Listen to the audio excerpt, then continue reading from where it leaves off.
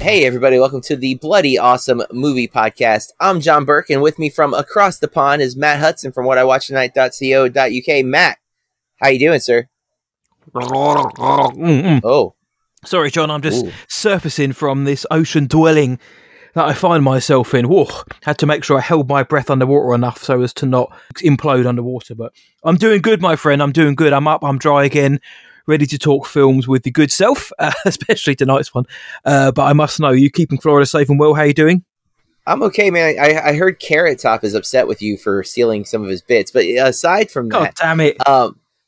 You know, it's super hot here, and we could benefit from the trench, I think, in Florida right now. We could use some of the cooler water and whatever that ThermoShield thing is that apparently stops things from traveling unless you're in a submarine or it explodes. Who knows? So how about you, bud? How's it doing over there in old jolly England? In Blighty, it's doing okay. It's going. It is what it is. Not to say that I live an uninteresting life, John, because I do. But since the last episode, there is really nothing major that's happened over here to really dive into, shall we say, test the waters with, or jump the shark. I'm trying, guys. No, everything's good. No, good. This film gave me some kind of entertainment, and for reasons that I'll mention later on, it's been a bit of a chill one, and I dig it. But I'm glad that you're okay, my friend. I'm glad that you survived the experience that we're going to speak about tonight. Now, folks, what he's alluding to and what he's made several references to, in fact, is we're talking this week about The Meg. Crap, I did it. You did it, yes. It's not The Meg, folks. It's just Meg 2, The Trench. I knew that going in that there's no the at the front, but I didn't even bother to type the name of this movie into our show notes, man. Meg 2, The Trench. Not the best name for a variety of reasons. Yes. This movie is directed by Ben Wheatley, written by John Hober, Eric Hober, and Dan George Garris, I'm going to say.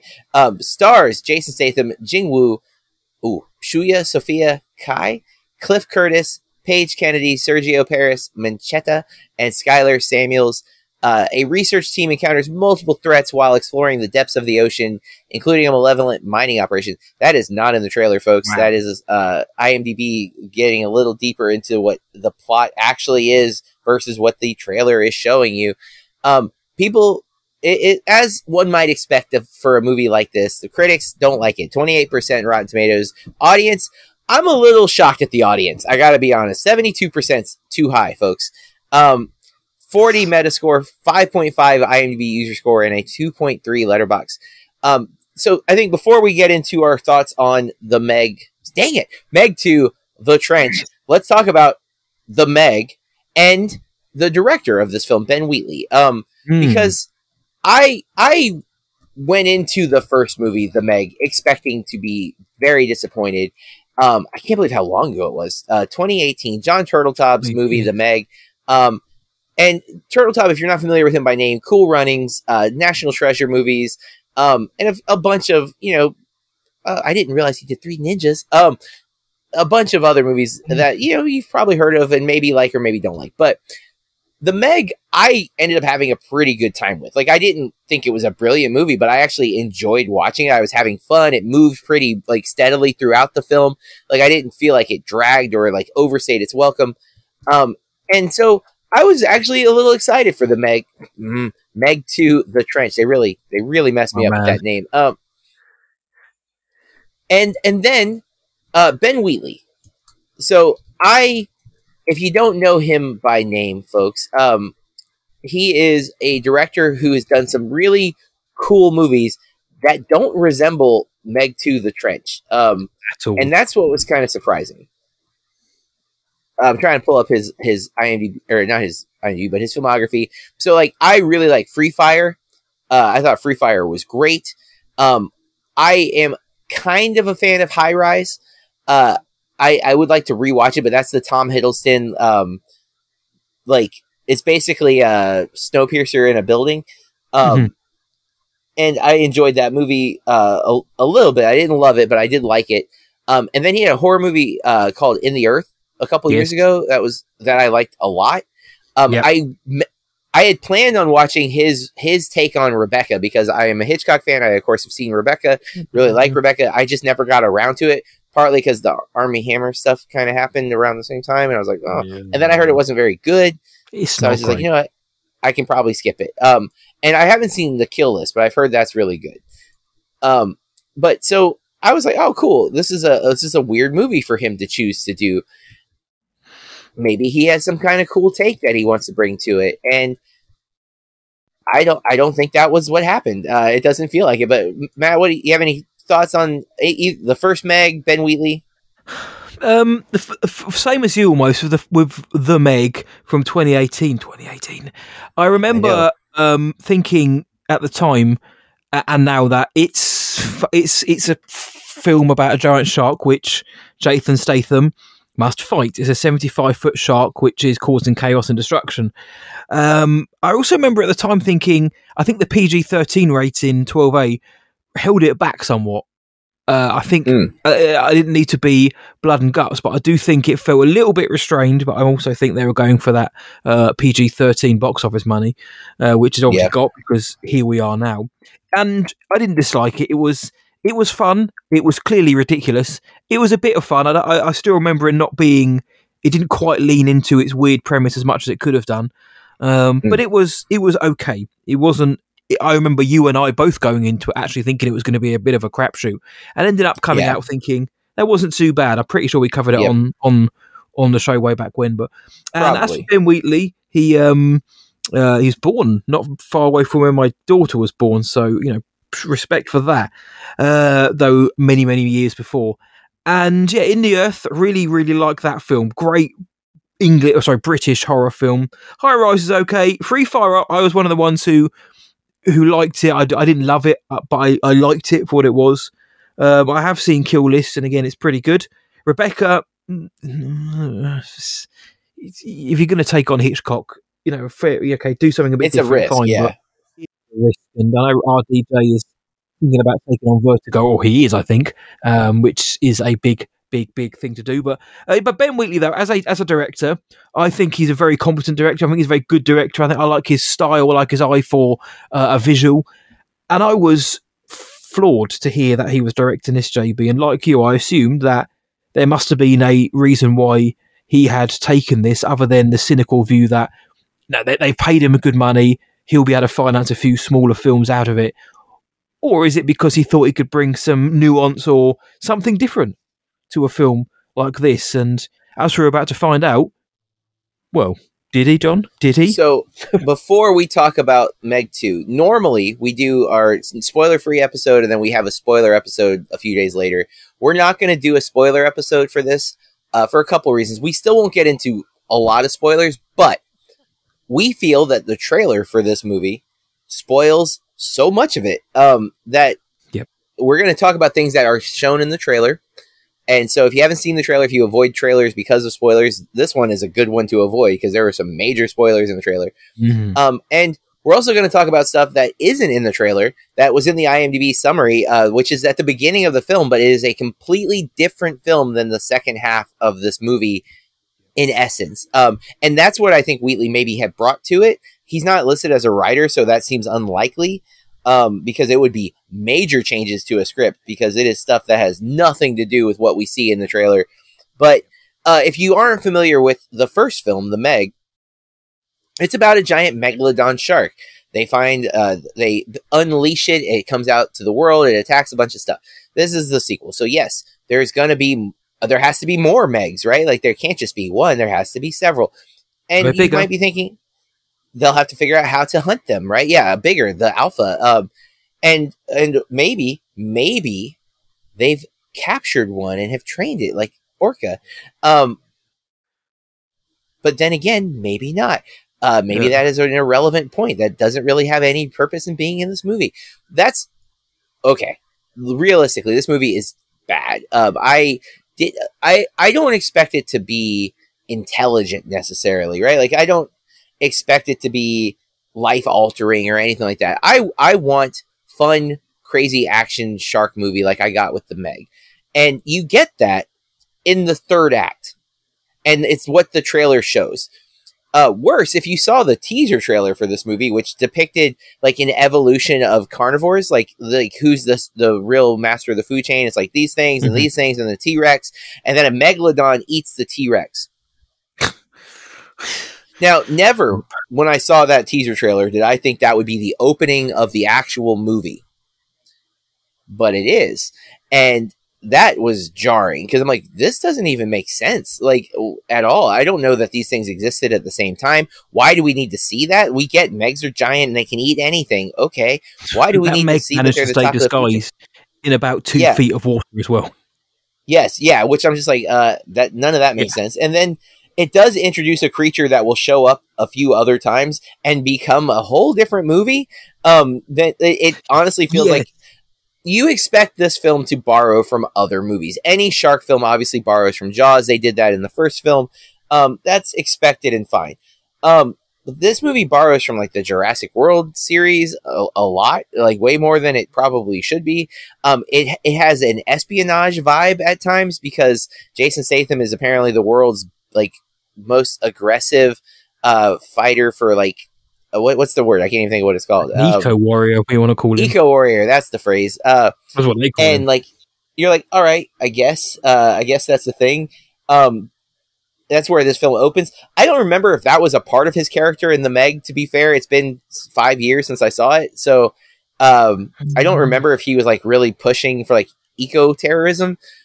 Apparently he is now. Anything like that. Yeah, which that does hurt this movie. Paige Kennedy's character, there's a lot. He's like the callback guy from the first movie. He keeps referencing things, and I'm like, I don't remember what happened to you in the first movie that you're listing all these things. But I guess it's cool because otherwise, I don't know that this feels like a sequel. Other than like a couple of references there, and then Paige Kennedy's character constantly referring to like, well, the last time this happened, so I have a gun now. You're like, yes, okay, I've been training. Yeah, it's like, all right then. So overall, all of those things are major problems that just it feels so disconnected and disjointed that by the time you get to the promise of the premise, the Meg, it feels too late. It's like I've already checked out, dude. This movie's been boring. There was a movie with Kristen Stewart called Underwater a couple of years ago. That was good film.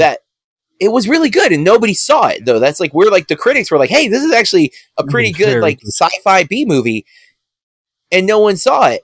And this movie rips off a major section of Underwater. Like it is so much of it is like, well, that's a literal scene from Underwater made dumb. They've like ruined the like how intense it was, and that's like this movie's.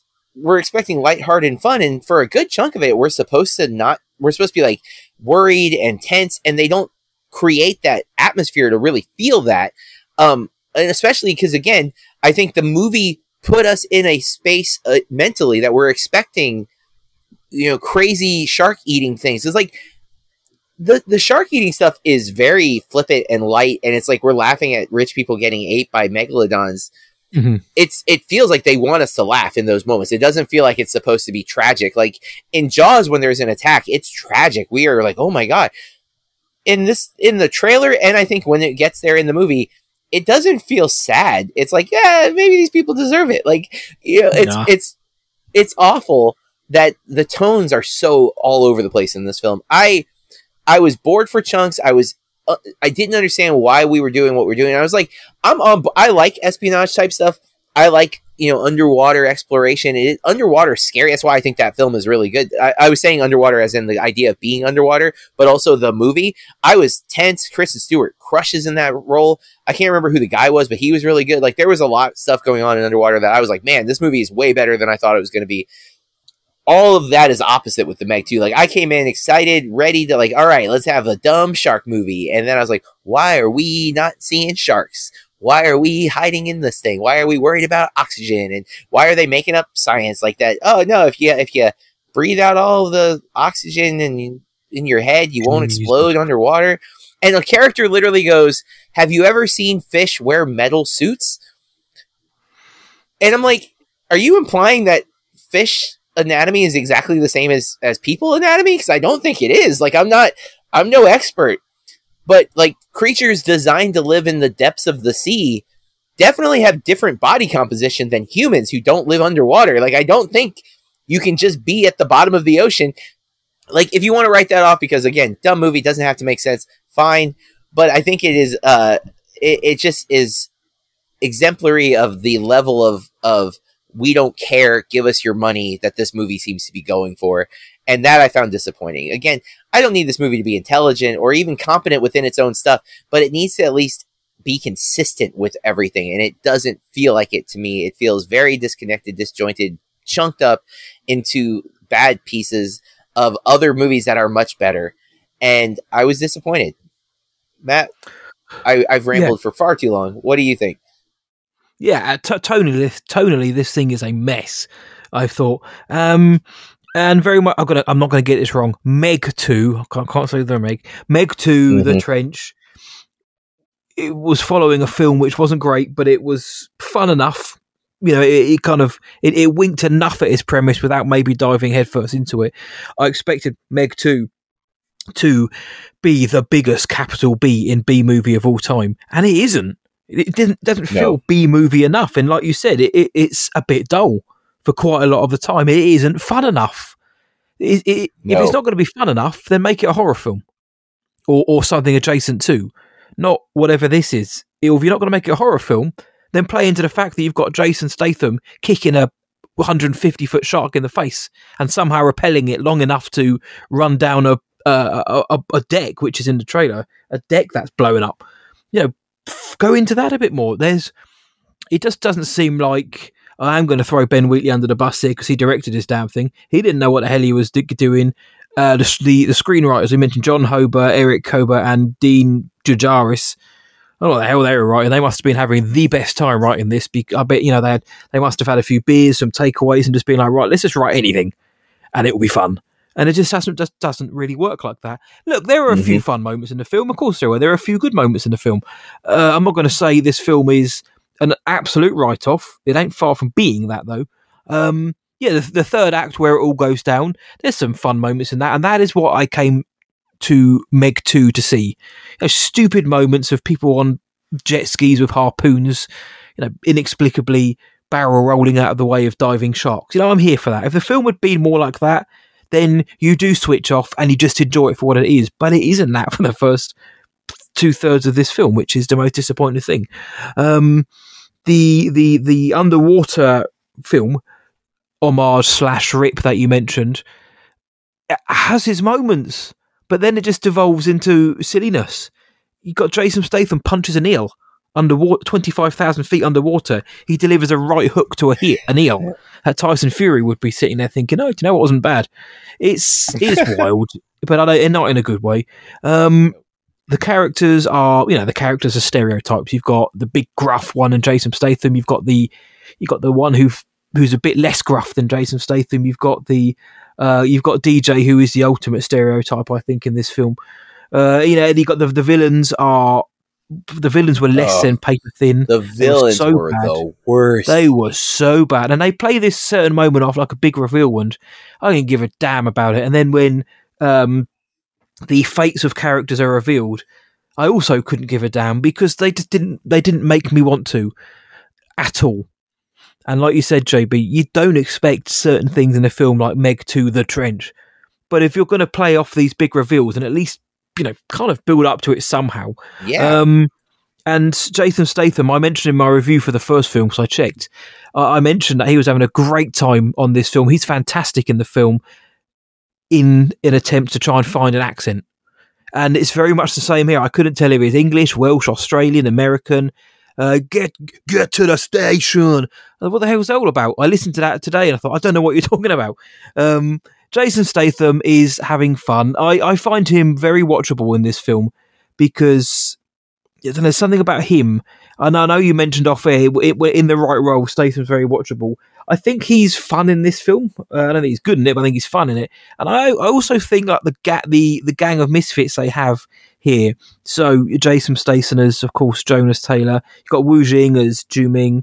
You've got DJ again. And a few others. Cliff Curtis's character, Cliff Curtis, I do enjoy him as an actor. You know, they're all fun together, and there is a female member of the gang, but she's literally just, I don't know what she's there for. Couldn't do anything. She's not given anything to do. But they're fun enough together. There's some good banter between some of them in that third act. You know, it's when it has its moments, it's quite fun. This film is. It just doesn't have anywhere near enough of them. And another thing which really, really ruined the film for me, JB. Not only was it too long, classic Hudson Bamp criticism there, but there were no stakes whatsoever. I did not fear for anybody in this film. So in a film where you know one guy takes on at least 3, if not more, of the greatest predators the ocean has ever given us, I wanted to feel like, you know, something bad is going to happen here, or someone's going to bite it, or, you know, there's going to be consequences. I didn't feel that once in this film. Not once. And that is what that loss of dramatic tension did really impact the film for me. I wanted to feel something, you know, at least bite someone's leg off or an arm off or some fingers or something, just kind of make so you think, oh my God. And when people do die in the film, I don't know who the hell they are. All they're paper thin villains. You know, there was a moment in the trench scene in the middle of the film which I thought was pretty badass, involving a helmet with a little crack in the glass. That's all I'll say. It's like, oh God, it's like a ticking time bomb. Okay, so they're playing into that angle, but they didn't do it enough. I do think this film needed to settle, John, if it was going to be a B movie kind of action comedy, if you will, dark comedy, or if it's going to be more of a horror thriller in the vein of Underwater. It decides to try and be both. There's also a hint, you know, many hints of and nods towards Aliens, the film Aliens, throughout. Yeah, definitely. It just cannot live up to it. It isn't trying to be Aliens, but if you're going to homage, then at least, you know, try.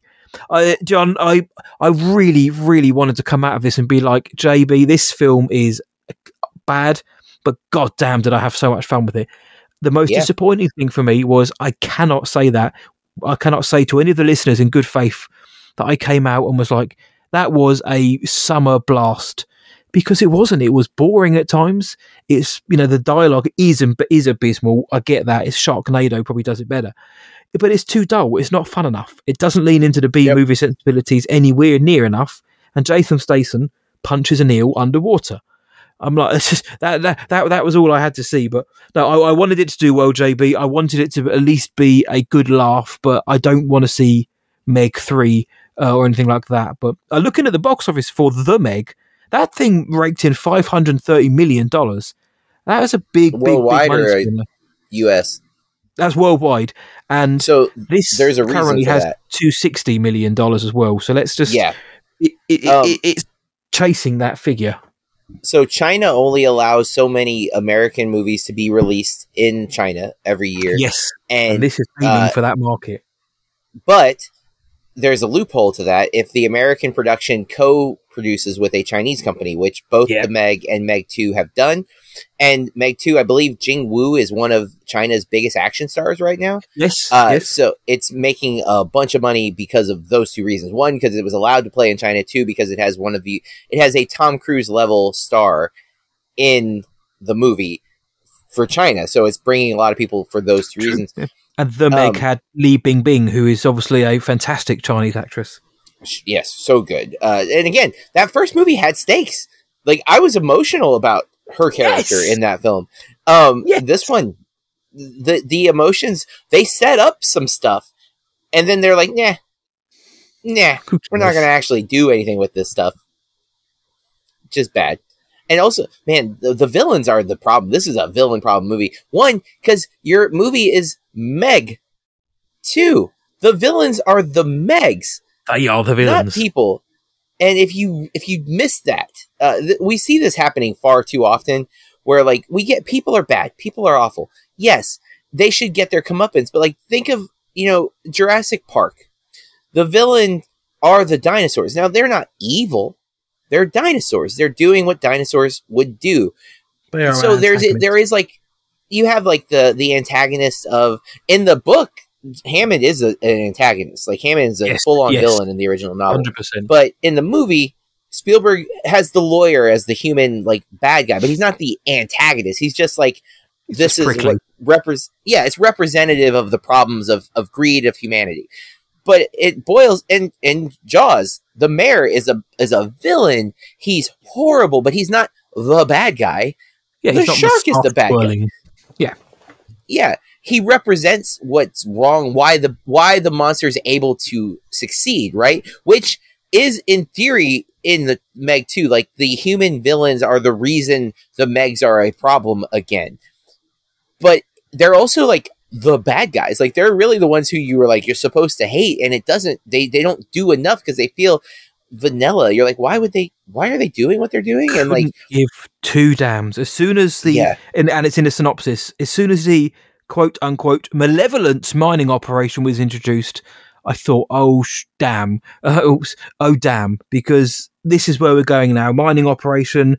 There's something that you are going to get the moustache twirlers down there. There's going to be some big conglomerate behind this, and lo and behold, when I would have just been happy, John, with a load of Megs.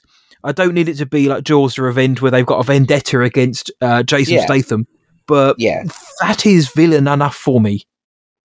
Yeah, exactly. It's sometimes less is more, and when you have a premise that we're literally here for the sharks, like that's why you come to these movies. You're supposed to have a protagonist that you can root for, and you understand that they are up against it, and you want them to succeed. But you also have this fear that maybe they can't, maybe the obstacles are going to be too hard, and then you have the cool monster thing that you're like, oh, well, this is the thing, and that's the struggle. Now, if you want to tell a different story, cool. But it does feel weird to package it. And again, this movie does package it around the Megs because they do show up, but they're not the central. And even there's another monster that's in this that feels so extra and unexplained. It's hinted at early.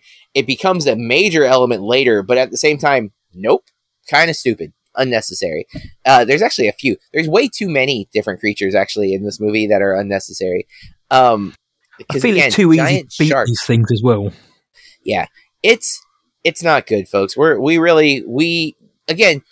aren't even saying like it's a dumb popcorn movie. This is like we wanted the dumb popcorn movie, and we would have been very content with that. It's the incompetence of the film and the inconsistency of the film that's really so annoying and aggravating because it isn't the fun popcorn movie that the trailer sells at all until again the third act. But by that point, like Matt said, it's overstayed its welcome by the time we get to the fun stuff that you're just like, whatever.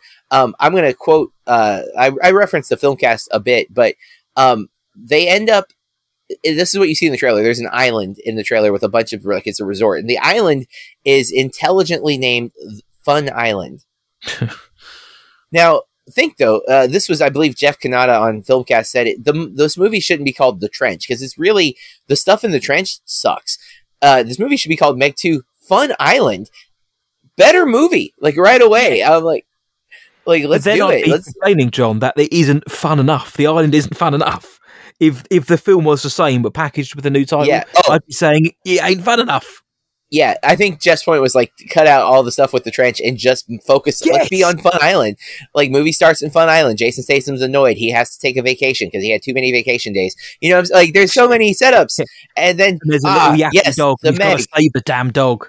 Which is that the same dog from the first movie? Because it's named the same. I think if it isn't, I think it's clearly a deliberate nod. But part of me thinks it was supposed to be as some weird running gag. Yeah, well, because the dog's name is a reference to Jaws. The guy who's playing fetch on the beach in Jaws, that's his dog's name. And so the name is a direct nod to Jaws. No shock. It's also the dog that is implied is eaten by the shark in the first movie. It's never clarified, but the guy's like Pippin, and then the kid gets eaten right after that. So like the implication is Jaws had a appetizer of the puppy pup. And so that's, I've always taken that as a direct reference. And then I'm like, that's the same. Is that the same dog? Because I don't remember because it's been 5 years. Like this movie's asking you to remember a lot from 5 years ago. And I don't know how many people have rewatched The Meg. I saw it once. I thought it was fine. I moved on. You know, I know other people, maybe it's a comfort movie for you. But that definitely didn't help this movie. Yeah, no. If you want to watch a film which takes this film takes its cues from, like we've said, go and watch Underwater. Kristen Stewart, Jess Henwick, very, very good film, very enjoyable sci-fi thriller. That is what the Meg 2. Sorry, there we go. Meg 2, The Trench, at times aims to be, and at the other times it tries to be this over-the-top B-movie schlock, and it isn't confident enough to be either, and that is the problem with this film. If it's one or the other, then it will succeed or fail on those merits. Because it isn't, for me it fails because it's just all over the place. I would have been happy, John.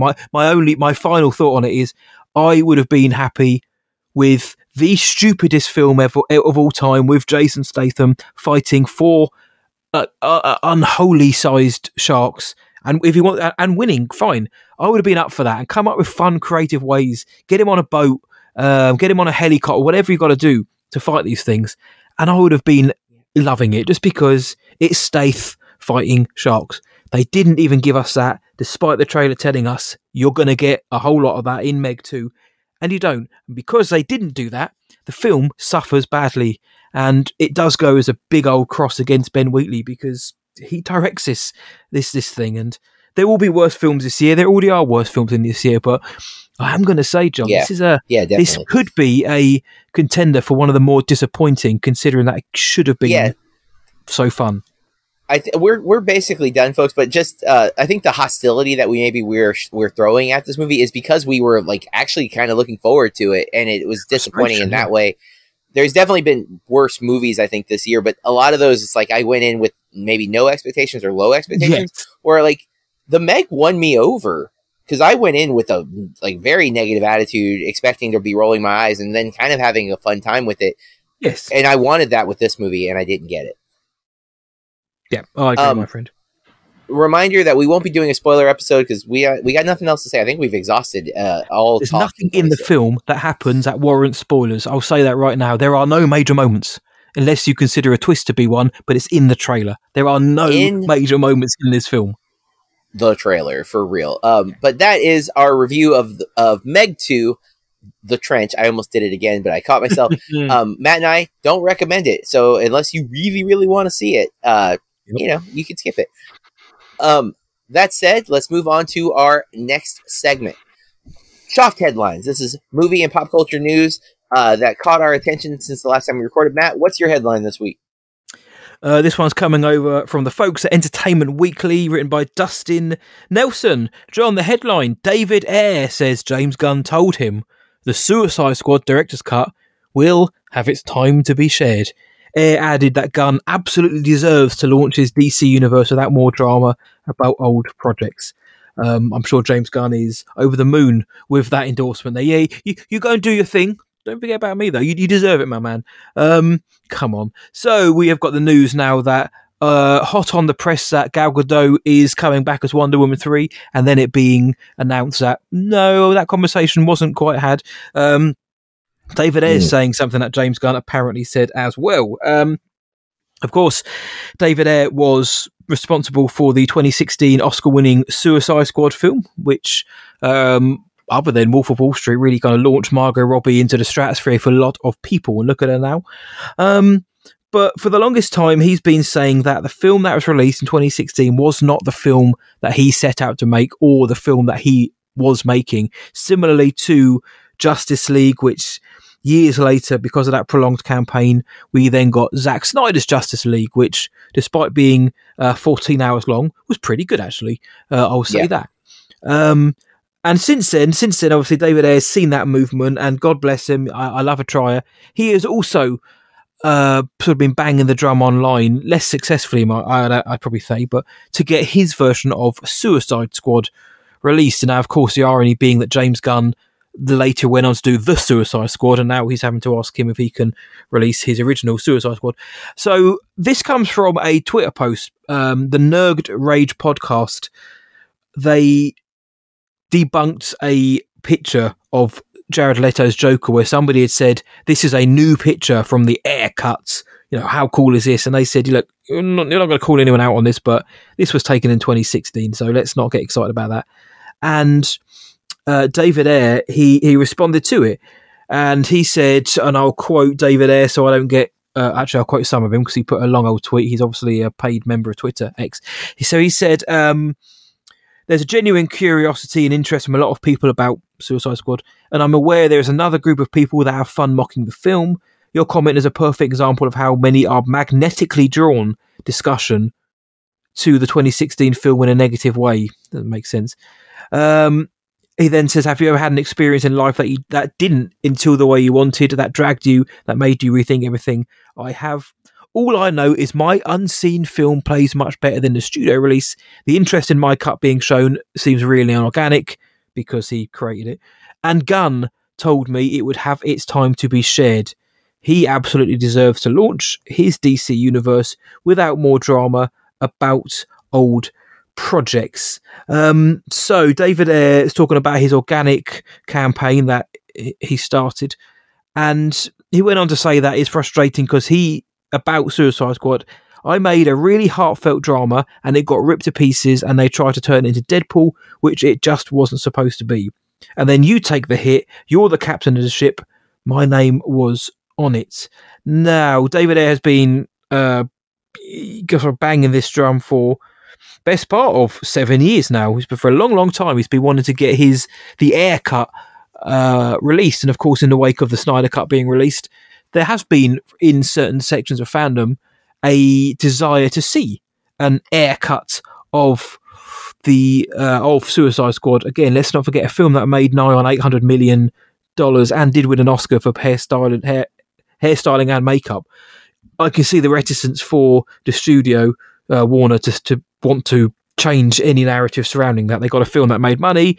It launched an iconic character in Margot Robbie's Harley Quinn. You still see cosplayers as her now, and it won them a golden statue.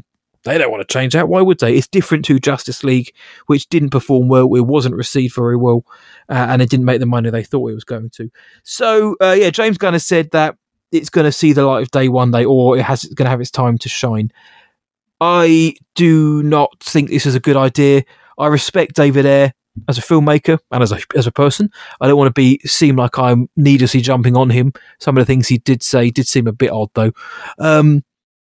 And I understand or empathise with the situation he's in, that he allegedly made this film and it was butchered by the studio because they wanted it to be something else. Now, I don't know that to be true. I'm only going by what David Ayer says, and Joel Kinnaman, who stars as Rick Flag in both versions of Suicide Squad, he said that there wasn't a clear direction on that first film. He said there was too many cooks in the kitchen. It was being pulled in different directions, which would seemingly corroborate Ayer's story. And I'm not going to say he's a liar because I don't think he is, but I don't know if it was this heartfelt drama. Maybe it was. So he really wants this to be done. James Gunn says it'll have its time to shine, whilst also then saying that he deserves to push his own DC universe. I really want a clean cut from everything now, JB. I don't want to see Gal Gadot as Wonder Woman, not because I don't like her as Wonder Woman, but you can't reset a universe and still cling on to the remnants of the old one. You have to cut the cord. Mm-hmm. Let the past die, as Kylo Ren said. You have to. And I think some of that does also involve past projects as well. What would releasing the Ayer cut of Suicide Squad 7 years later, if it was to come out this year, achieve? What would it do?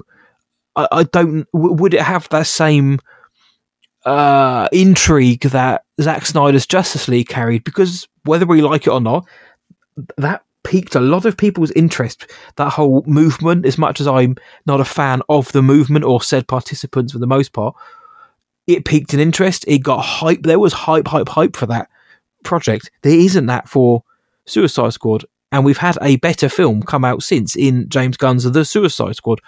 I don't know, my man.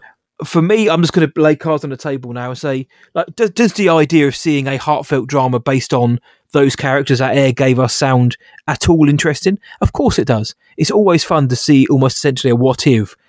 But I look at it now and think it's been so long, it isn't going to change anything. Those characters are never coming back to reprise their roles. It's not going to make the money that Warner Brothers so desperately need, apparently. And I don't think the interest level's there. And we've had a better film since. But, you know, I think Ayer's not going to stop until he gets this release. So I don't know what to think about that. And if Gunn said he's going to get his time to shine, maybe it will get a physical release. Who knows? But what do you think? Are you sitting there desperate for the air cut of Suicide Squad? And if they did release it, do you think it's a good idea?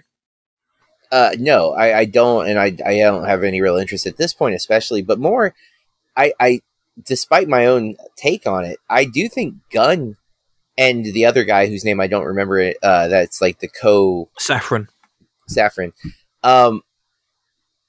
I think they set up where they can release this though, because we have the Batman. We're getting the sequel to the Batman that is completely separate. We get Joker Folie de whatever, the sequel to Joker. Both of those movies are operating outside of the DCEU proper.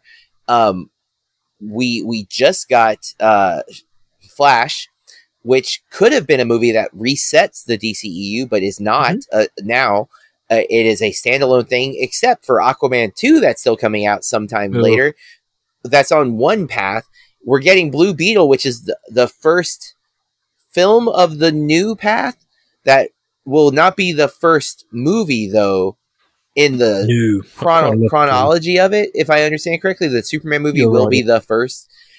So, I mean, as much as I have loved Gunn's movies, and I am a big, big fan of James Gunn's films, it does feel like they are afraid to wipe the slate clean, or that they can have their cake and eat it too, kind of thing, where like they can do all of the things, which maybe, but I think you have to give away. I think you're asking a lot for general audiences to follow comic book logic, that these are one shots and these are continual continuity, and this is an alternate dimension version of Batman, or this is the Ultimate Spider-Man versus the regular Spider-Man, and like, especially because we're so used to universes now cinematically or canon as well, aren't we? And to be fair, one of the things that I think DC did wrong in the first place was try to mirror Marvel rather than do its own thing. 100%. And too quickly, and it does, and much too quickly. But it does feel like maybe now they're like, you know what, we're just going to do whatever we want, and that also feels wrong. It doesn't feel consistent or that it'll work.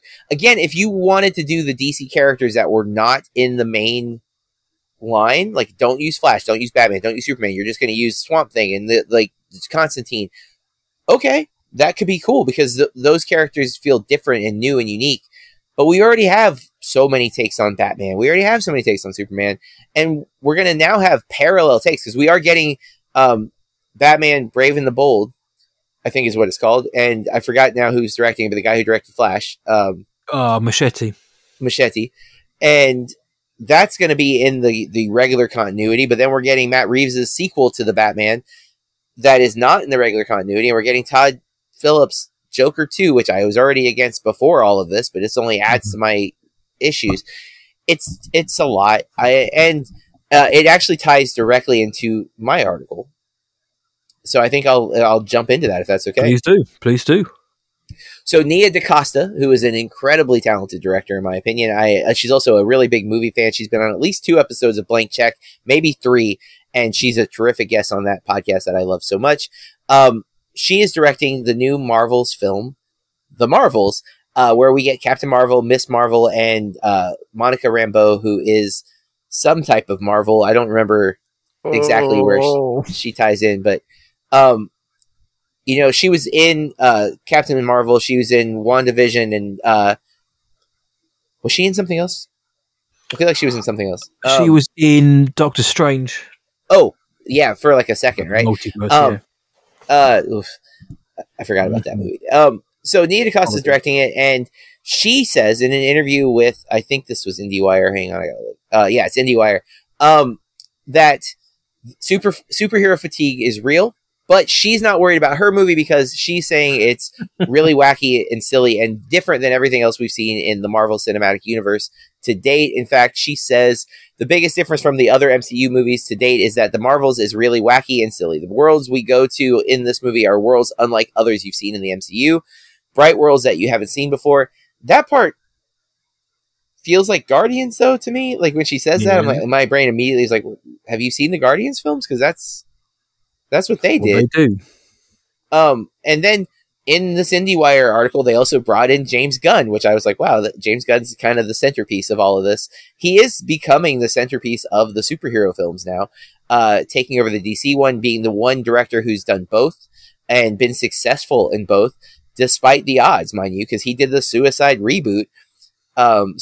reboot, which is, considering how Suicide Squad has its fan base, but also has its haters, it was a big risk, and coming off of the firing from Disney, it was a big deal. But Gunn says, because in reference to all the other characters, the Batmans and stuff, he says, because there are these incredible characters that we have in our hearts, and if it becomes just a bunch of nonsense on screen, it gets really boring. His argument is, superhero movies aren't bad. The fact of having a superhero movie is not inherently bad, but if the movies are bad, if we're missing the point of what makes them good, if you're missing the heart of these stories, they'll be bad. And I will agree with him, because Guardians 3 I wasn't as hyped for, not because of the movie, but because of superhero fatigue. I've seen so much at this point, and I am a fan of the Marvel films mostly, but they're wearing on me. And that's like all that talk we just had about the DCEU exhausted me. I am like, I don't care anymore. I don't think I'd rather watch so many other things at this point, that all of this talk, it's not even like I'll see it. I'm just kind of done talking about it in advance. Like, it's so much, because there's so many things. And right now, all of it is on hiatus because the studios won't pay actors and writers enough. Yep. So like, we don't even know when we're getting any of this, which, when you think about the problem with franchises, is like, actors age, and it takes 2 years to 3 years to make a movie, especially a big blockbuster like these. It's very concerning that we're making this map of all this stuff where we don't even know what the future of the industry is yet. And so for us to like, that we have to care, we have to be invested, because are you going to go see Blue Beetle next weekend? Because it's setting up a whole bunch of new stuff. Yeah. I wish it wasn't. I wish it was just a standalone movie. So if we don't get the DCEU, it is good. Like, this movie is good. Let's worry about this movie. I hope that's what we're getting with Blue Beetle. The buzz I've heard has been positive. And I think that's what Guardians does. I think Guardians is 3 very good they're MCU films that don't feel like MCU films. They feel very self-contained. Yes, we see those characters outside, but the characters in the Guardians trilogy, I feel like, are not concerned with the stuff that's happening. And that's saying, with Thanos being a major part of it, yes, the stone and all of that does tie in, but when we're chasing that stone in the first film, it feels like it's the movie's MacGuffin. It doesn't feel like it's the franchise MacGuffin, at least from my current stance. And I think that's what those movies were successful. And I also think that's why Suicide Squad, not the Suicide Squad, but right? Which one is Gunn's? I forget which one has the Suicide Squad. Okay, sorry. Then the Suicide Squad, Gunn is concerned with that story and these characters in this moment. This is what we're focused on. And that's what I think gets wrong, is like, so much of these other movies are trying to draw your attention to other things. I'm hoping DaCosta's film, The Marvels, focuses on those 3 characters, because that's already a lot. That's a lot to deal with. If it's worried about setting up like the rest of the MCU stuff, it's going to fall apart for me, because it'll become less about those people that we're there with right then and more about this overarching story that we don't know when we're going to get all of the pieces of. So yeah, that's where I'm at with it. I still like them. I still will like them if they're good. I will be critical if they're not. And I do have superhero fatigue, and I never thought that could happen to me. Yeah. I had to chuckle at Nia DaCosta's quote there, that there is superhero fatigue, but not in my film, though. I don't want to lump my film in with that. Like, the Marvels is going to be suffering from major superhero fatigue, and I'm the same as you. I have got it, and a lot of the problem I have with superhero fatigue is, look, Bob Iger's been saying a lot of foot and mouth stuff recently, and he hasn't come out well. Rightly, he's been talking crap.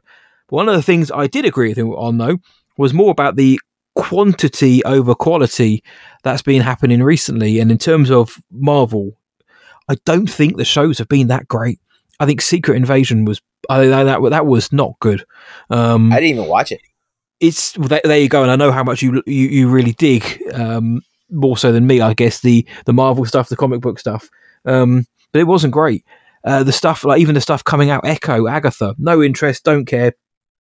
Why? Because it's reactionary. And also, I was speaking to my Sessions co-host Luke the other day about all of this, and we kind of chalked it up to it's COVID thinking. We're now at the back end of the COVID decisions. In what right mind would any studio at any moment say, you know what, we're going to announce 10 Star Wars shows and 10 Marvel shows? They're in the middle of a pandemic. They've got to do something. The sheer glut that came out on Disney Plus, and to me, the lack of quality in it has dulled my enthusiasm for the films. And the Marvels is a film which I think has potential. I'm looking forward to seeing Brie Larson back again as Captain Marvel. Sorry, I'm looking forward to seeing Iman Vellani as Kamala Khan. I think she was fun in Ms. Marvel, and Teyonah Parris and Monica Rambeau. I've enjoyed the character when I've seen her on screen, but Nia DaCosta's comments here that it's really wacky and silly. A lot of my problem with the Marvel films is, other than maybe Guardians, when they do go wacky and silly, for me it blows. It's not great. And from what I've seen of the Marvels, it doesn't look mind-blowing. If anything, it looks a bit like a lot of the new Disney films have looked, and it looks a little bit cheap given the goddamn budget they've got for these films. So, as for her comments, I know the whole really wacky and silly thing. If you're having to set that up beforehand, it makes me think that maybe it isn't very wacky or silly, or it's somebody's idea that it is. And for me, it will be the opposite. It will be a little bit toe curling. I really would like to be wrong, because I'd like to see the Marvel succeed. I'd like to see all the comic book films succeed, but because I'm a pop culture vulture, but I am getting a little. Well, I'm more than fatigued now, because you have a new film every few months, or so it would seem, and in between that you have, for Marvel at least, a Disney Plus series coming out as well. DC have got the Penguin, and I'm sure they're going to spin off more based on the films as well. So it's a never ending churn, and with Blue Beetle coming out, like you said, it's coming out not as a standalone, but solely to kick off a new universe. Whether it is chronologically the first one, we know it isn't, but it exists to set up the new era of DC, and I think that might turn a few people off, John, when they realise it is another film in another universe, when in fact actually this is a new one. So that one you've just seen with the Flash guy, yeah, he's not in it. Those guys aren't in it. It's nothing to do with them. Aquaman coming out in December doesn't count because it's not in this chronology. There's too much going on, JB, and the problem I find is the quality has dipped.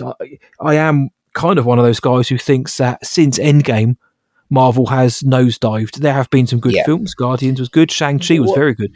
I think they should have let it breathe a little more before they 100%. Dove back in. Because you had this epic finale, and then, okay, we're back.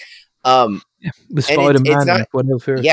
Right. With only a few months. Spider-Man Far From Home was like months after Endgame. So, but also to a point I think is worth saying, I don't think too many people are going to be upset about Blue Beetle based on The Flash, because not too many people saw The Flash. Wow. That's a great point. And Blue Beetle wasn't tracking to do gangbusters numbers, but it's if you ask me as a normal Joe on the street, when it comes to DC characters, I'd never heard of Blue Beetle before until this marketing, and I'm sure a lot of the casual film goers who are deciding what to do with their hard-earned money, who's Blue Beetle? What's all this about? Can I throw out, though, if you have not watched the Young Justice animated series that is currently available on HBO Max, the last I looked, I'm sorry, Max, the one you watch for HBO, it was originally a Cartoon Network series that got only 2 seasons, and then it was delayed, and then forever fans were like, please give us another season, and I think they finally did. I actually haven't seen that, but the first 2 seasons are great, and Blue Beetle is a prominent character in that animated series. It's a Young Justice is similar to Teen Titans, but it's like a different version of that team. So they're not called the Titans, but essentially the Titans. A lot of the same characters, like Nightwing and Kid Flash, who is I normally know Wally West. Sorry, my brain is dying on comic book stuff because there's too much of it. But I would say check that out maybe before Blue Beetle if you can, because it's a really, really good series. I should probably watch the 3rd season of it, but Blue Beetle is a cool character. Okay. But there's a but. I mean, but I'm still very apprehensive about any of the movies at this point. So, I am. I'm actually more excited for the upcoming slate of DC films, and the reason being, JB, is Swamp Thing or whatever it is. Sorry, is it Swamp Thing? Whatever it might be. The Blue Beetle. These aren't characters I'm fully aware of, so I kind of feel like, okay, if they're setting something up, so there's going to be interconnectivity, and there may not be like a total start, finish, and an end going on here, but start, middle, and end. Sorry. But I'm excited by the idea of seeing new characters. Had James Gunn done what a lot of people thought he was going to do and be like, right, the first film is Superman, then we're going to do a Batman film, and then we're going to bring in all these, and we're going to do another Wonder Woman. If he'd done the same as you'd expect him to do, like the wheeled out the greatest hits, I think excitement probably for a lot of people, I don't want to say majority, but a lot of people, me included, would have just been dulled a bit more. I've seen Batman, and we've already got a Batman film. I've seen a Superman film recently. I've seen Wonder Woman. Give us something new. Take the time to set up this world. Give us Blue Beetle. Give us the best Superman legacy film you can give us, and Brave and Bold Batman. Set up these existing characters. Do what Marvel did. Let me finish, guys, before everyone shouts at me. With someone like Iron Man. Iron Man was not the Iron Man who we all know he is now. When starting off with a film about Iron Man was a big risk. It wasn't one of the A tier characters. Let's try and do that for DC. And by that, I simply mean, let's not just lean on Batman and Superman.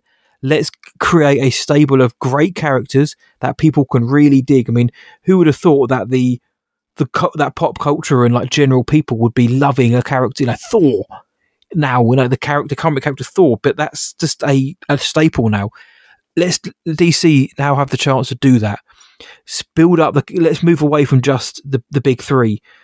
Let's expand the stable so they can have confidence in the DC universe, not just we need Batman and Superman to hold this glue together in Wonder Woman.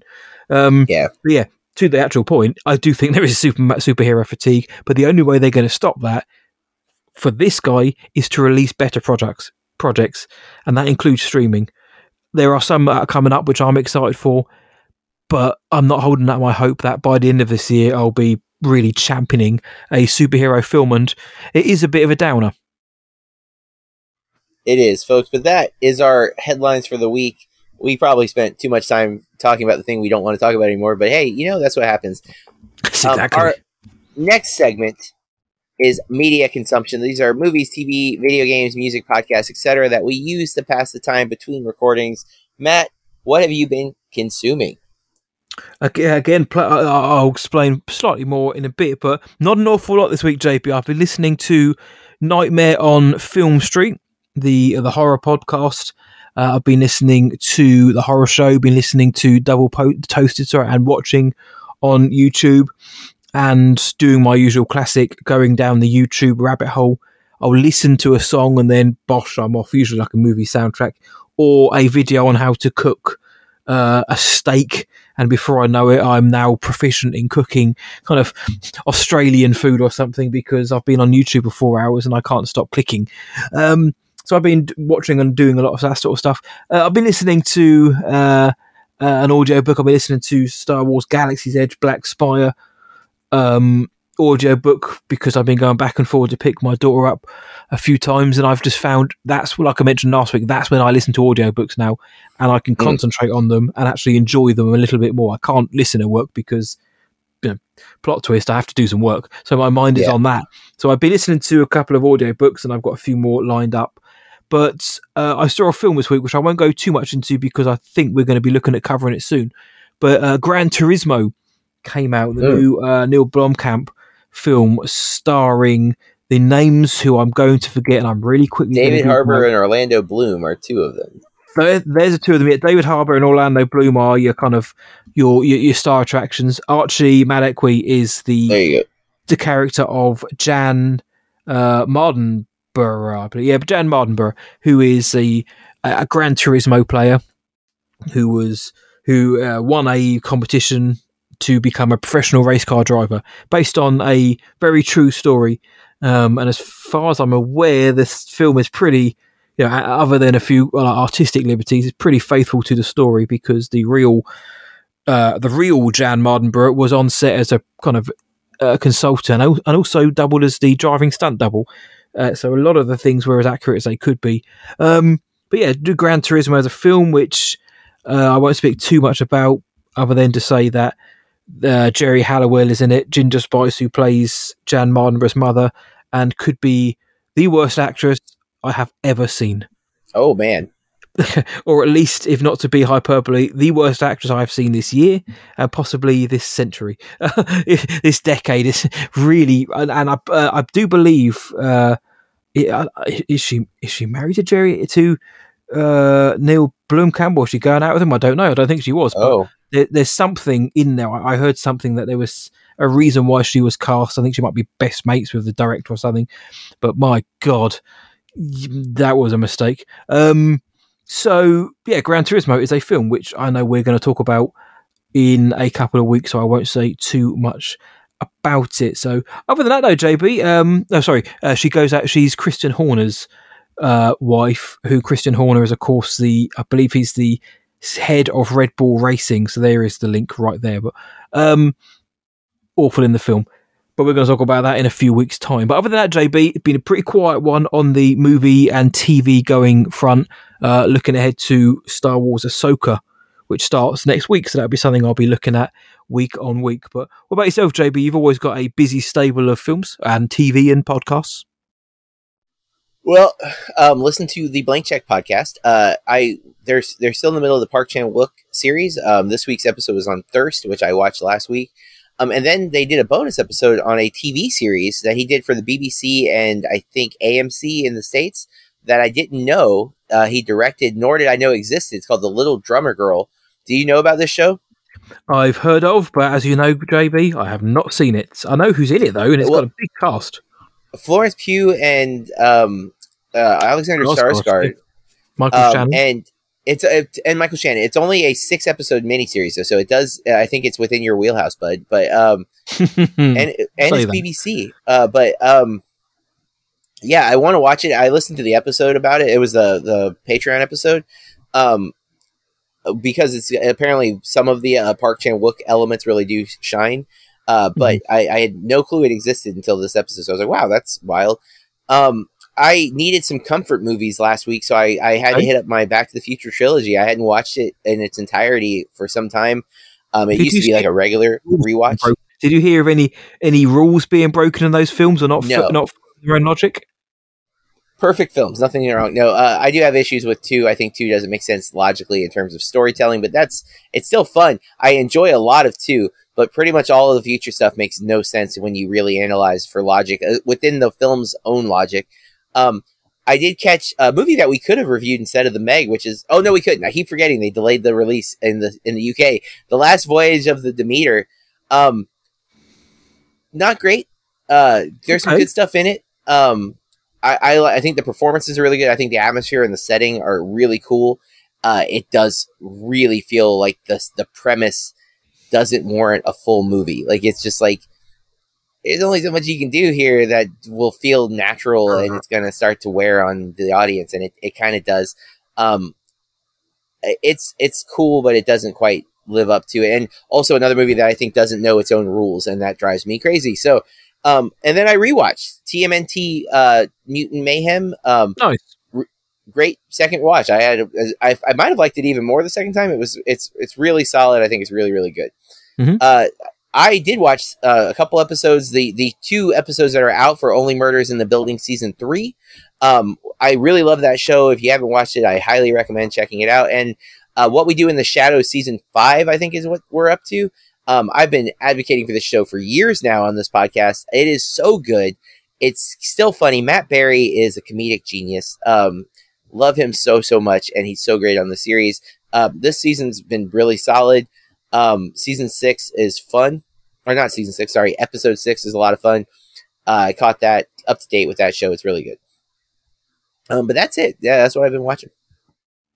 I really was holding out hope that the last voyage of the Demeter would be one of those kind of really cool horror nuggets. But I'm hearing mixed things about it. But you guys over there, at least you can enjoy it, because the idiots in charge of distribution in the UK have just removed it from the slate, and we still don't know when it's coming out. Which so many people in the UK film critic circle of course they're not happy about it, because we see other people watching it. Whether they enjoy it or not, it's another thing. But it's a film that we were looking forward to, and it's just inexplicably been pulled off the schedule. So maybe one day, John, I'll be able to agree with you or disagree with you on it.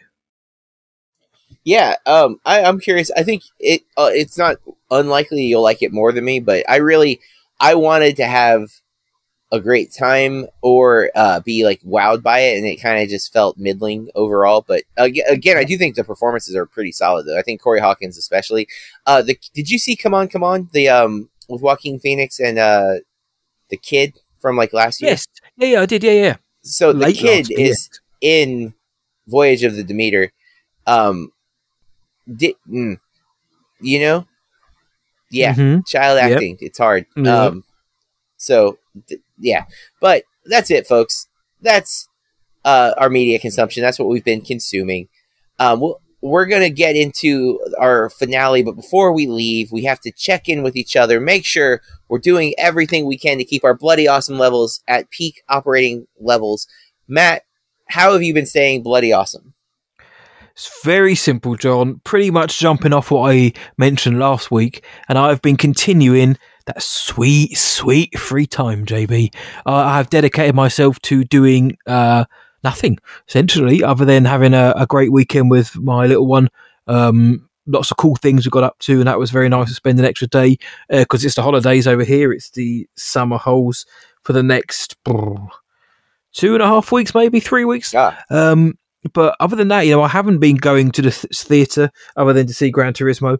I haven't really been watching films at home. I haven't been reading an awful lot. I've just been enjoying the time just to chill out. And even if it is kind of like mind rock, going down the YouTube rabbit hole, it's just unwinding a bit. It's not even getting the kind of mojo back for watching films and enjoying them and writing about them. Haven't necessarily lost that per se. It's just, I think it's good to unwind sometimes. I think it's good to go on the YouTube rabbit hole, or go for a walk in the evening for an hour around the block or whatever it might be, and just do things outside of the perceived routine, so it doesn't become a routine. I must go home tonight and watch this film, or I must make sure I go to the cinema 3 times this week because I need to watch these things. I don't want to feel like that for the minute. I want to enjoy when I do go. So I continued that sweet free time, and now I'm ready to sit back and watch some of the films I've been buying. I've been buying a few films on Blu-ray, like I always do. I can't help myself. I can't even see what they are. I bought Hell Night, House. I bought Rosemary's Baby. Well, I've seen that, of course. But I bought that on Blu-ray, and I bought The Black Phone as well. I bought that today, in fact. So I'm going to sit down and watch that soon, and just enjoy the spectacle and escapism of a film without anything else riding on it. It's kind of that festival burnout, pretty much. But I'm back in the mood now, and I'm looking forward to seeing what's coming out this week in cinemas. I know it's not going to be the last voyage of the Demeter, but I'm ready now, JP. I've had a few weeks off, and I'm ready to get back into it. But it's important to have that bit of time off, I think. I've been kind of diving back into movies that I want to watch versus like obligated to watch, and there's so many areas of film I still want to explore, and I have just in front of me, a coworker gave me, actually I had 2 coworkers give me a bunch of their physical media, but one gave me like a lot, and she had a crazy good collection. I mean, even included some new Criterion discs that I was like, wow, I didn't know I was getting this stuff. And I'm like looking at the stack, I'm like, man, there's so many movies on the stack that I've never seen that I've been meaning to watch, or some that I just was like excited to have. Like I have the Blue, White, and Red trilogy, which I've never seen, and it's been on my radar for a long time because that's why the 3 Flavors Cornetto is named the way it is. It's supposed to be like a reference to the Blue, White, and Red trilogy. So there's a lot of stuff I need to watch. I'm sorry, the 3 Colors trilogy, but it's Blue, White, and Red. I so many movies in the world that I haven't seen that are supposed to be fantastic that I'm trying to get to, that sometimes when you're forcing yourself to watch, 20 movies at a festival that are varying levels of good or bad, it can, like, you could be like, why am I watching stuff that might be good when I know there's a higher probability that I'm going to enjoy this film from 30 years ago that I've never bothered to see, or that won an Oscar that I've never seen, and it adds to that festival fatigue. I think that, like, wow, I could be watching all these other things, and then once you are fatigued, it's like, well, don't have time to watch those right now. I don't feel like it. So it's been nice kind of wanting to dive back into stuff. It's one of the reasons I really like the Blank Check podcast, because it gives me something I need to watch. Although I think they haven't announced it yet, but I think David Fincher is going to be the next director. Nice. And I've seen all of Fincher's movies, so I'm like, oh, I don't have to watch anything for this festival or for this run. Like, usually, even with the director I've seen, there's usually a few. I have seen all of the Fincher films. I made that a priority. I just watched Benjamin Button like last year, though, by coincidence. It was the only movie of his I had not seen. I liked it. Yeah. It was better than I had always. I kind of was like never interested in it, and it was better than I thought. Still very weird. Very long. It's such a weird, and it's a really weird cameo in his filmography. It doesn't make sense that he directed that movie. Anyways, I've been saying Bloody Awesome by getting to know my new students. This is day 3 when we're recording this of having new students. It's a new year here. Yours are taking their break. We are coming back from it. One of the earliest we've been back from summer, and it's been going really well. There's a lot of obstacles in educators' way this year, for sure. And we've been kind of demonized here in the state of Florida that we are the perpetrators of evil from some perspectives. And that's always bad, but I don't do it for the government. I don't teach for the paycheck. I do need the paycheck, but I don't teach for it. I wish they paid us more. I teach for the students, and so getting to know them is always exciting. Seeing them, varying levels of interest in film is always a curious thing. Some who have a big passion for it, and others who think movies are superfluous. And my goal is always to show them that they're not, that they are our modern day history. Art tells us so much about the past, and it's really interesting to think about film in the future being that for other generations, to, like, assuming that humanity makes it, or that aliens finally show up and like, hey, what was it like to live on Earth? Well, here's these movies that kind of showcase what life was like.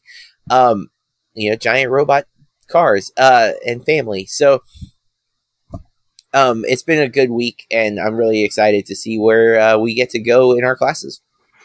Yep, no, I'm looking forward to your students realising why even dogs call you a good boy, because you're a legend, and they're going to enjoy having the best teacher in the world for the next few years. It made me think of Cosmo in Guardians 3. So you are Cosmo. Folks, that's our episode. We're going to be back next week talking about a superhero movie that we already just spent a lot of time talking about. Blue Beetle is out next week, and we are going to see it, and we're going to be talking about it here on the episode. Unfortunately, Matt and I won't see it together because we live so far apart, but we reconnect every week to talk about movies for your listening enjoyment, and we like to hear from you. If you want to reach out on social media, we're on Instagram and Threads. I guess I don't actually check Threads anymore. It faded away for me as quickly as I was excited about it. But Bloody Awesome Movie Pod is where you can find us there. Matt, where are we on Twitter or X, whatever the crap it's called? Twitter, X, Muskworld. We are at BAMP_podcast, BAMP_podcast. And still on Facebook, where Zuck rules all. Bloody Awesome Movie Podcast. You can follow us individually. I'm at BurkeReviews.com and at BurkeReviews on all these social media platforms. Matt, where can they find you? You can find me whatIwatchtonight.co.uk and search What I Watched Tonight across all of the socials, including Letterboxd. And if you like what we're doing here at the Bloody Awesome Movie Podcast, we ask that you take just a moment and give us that 5-star rating on whatever podcast catcher you use to listen. It helps other people find the show. With that, we encourage you to keep watching movies and stay bloody awesome. Blood.